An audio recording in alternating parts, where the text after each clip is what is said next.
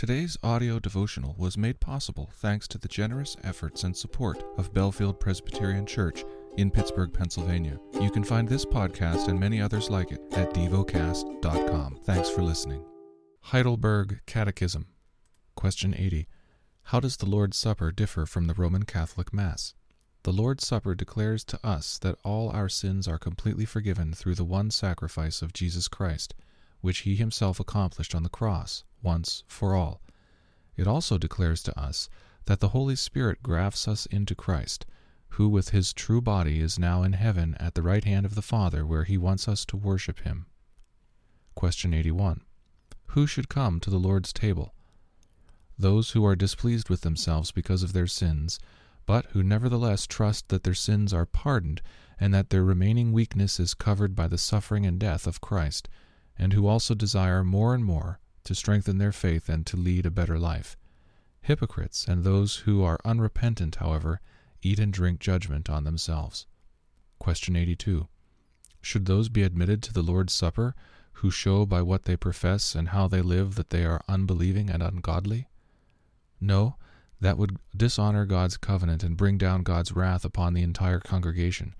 Therefore, according to the instruction of Christ and his apostles, the Christian Church is duty-bound to exclude such people by the official use of the keys of the kingdom until they reform their lives.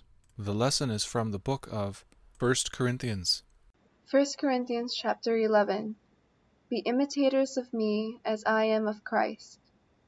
Now I command you because you remember me in everything and maintain the traditions even as I delivered them to you. But I want you to understand that the head of every man is Christ, the head of a wife is her husband, and the head of Christ is God. Every man who prays or prophesies with his head covered dishonors his head. But every wife who prays or prophesies with her head uncovered dishonors her head, since it is the same as if her head were shaven. For if a wife will not cover her head, then she should cut her hair short. But since it is disgraceful for a wife to cut off her hair or shave her head, let her cover her head. For a man ought not to cover his head, since he is the image and glory of God, but woman is the glory of man. For man was not made from woman, but woman from man. Neither was man created for woman, but woman for man. That is why a wife ought to have a symbol of authority on her head, because of the angels. Nevertheless, in the Lord, woman is not independent of man, nor man of woman. For as woman was made from man, so man is now born of woman. And all things are from God. Judge for yourselves.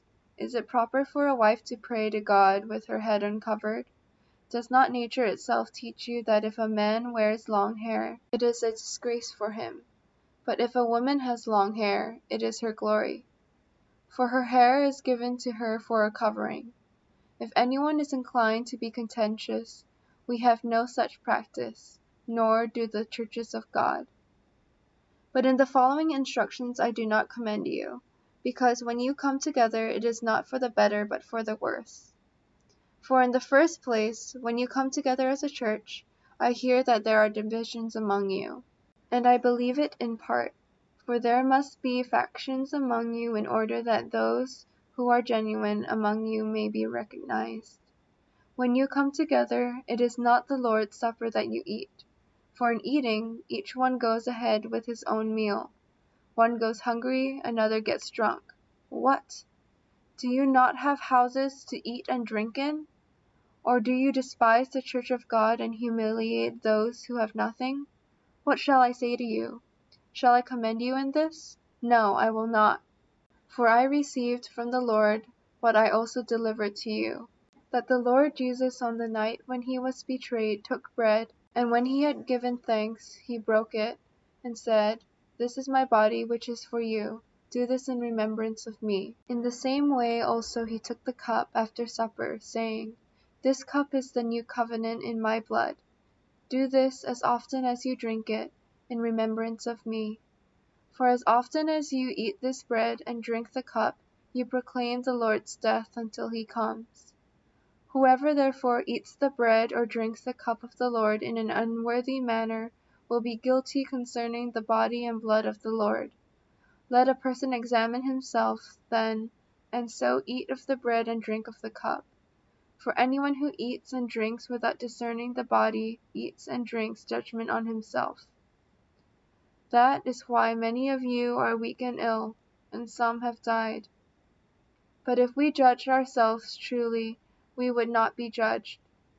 But when we are judged by the Lord, we are disciplined so that we may not be condemned along with the world. So then, my brothers, when you come together to eat, wait for one another. If anyone is hungry, let him eat at home, so that when you come together, it will not be for judgment. About the other things, I will give directions when I come. Meditate and dwell on what you're paying attention to in God's Word. How has it connected with your heart or mind?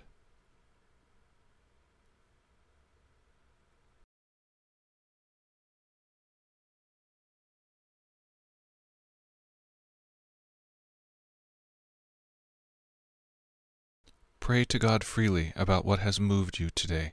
Turn your thoughts to Him and enjoy His presence. We offer the following as prayer topic suggestions: for the elderly, for prisoners and the criminal justice system.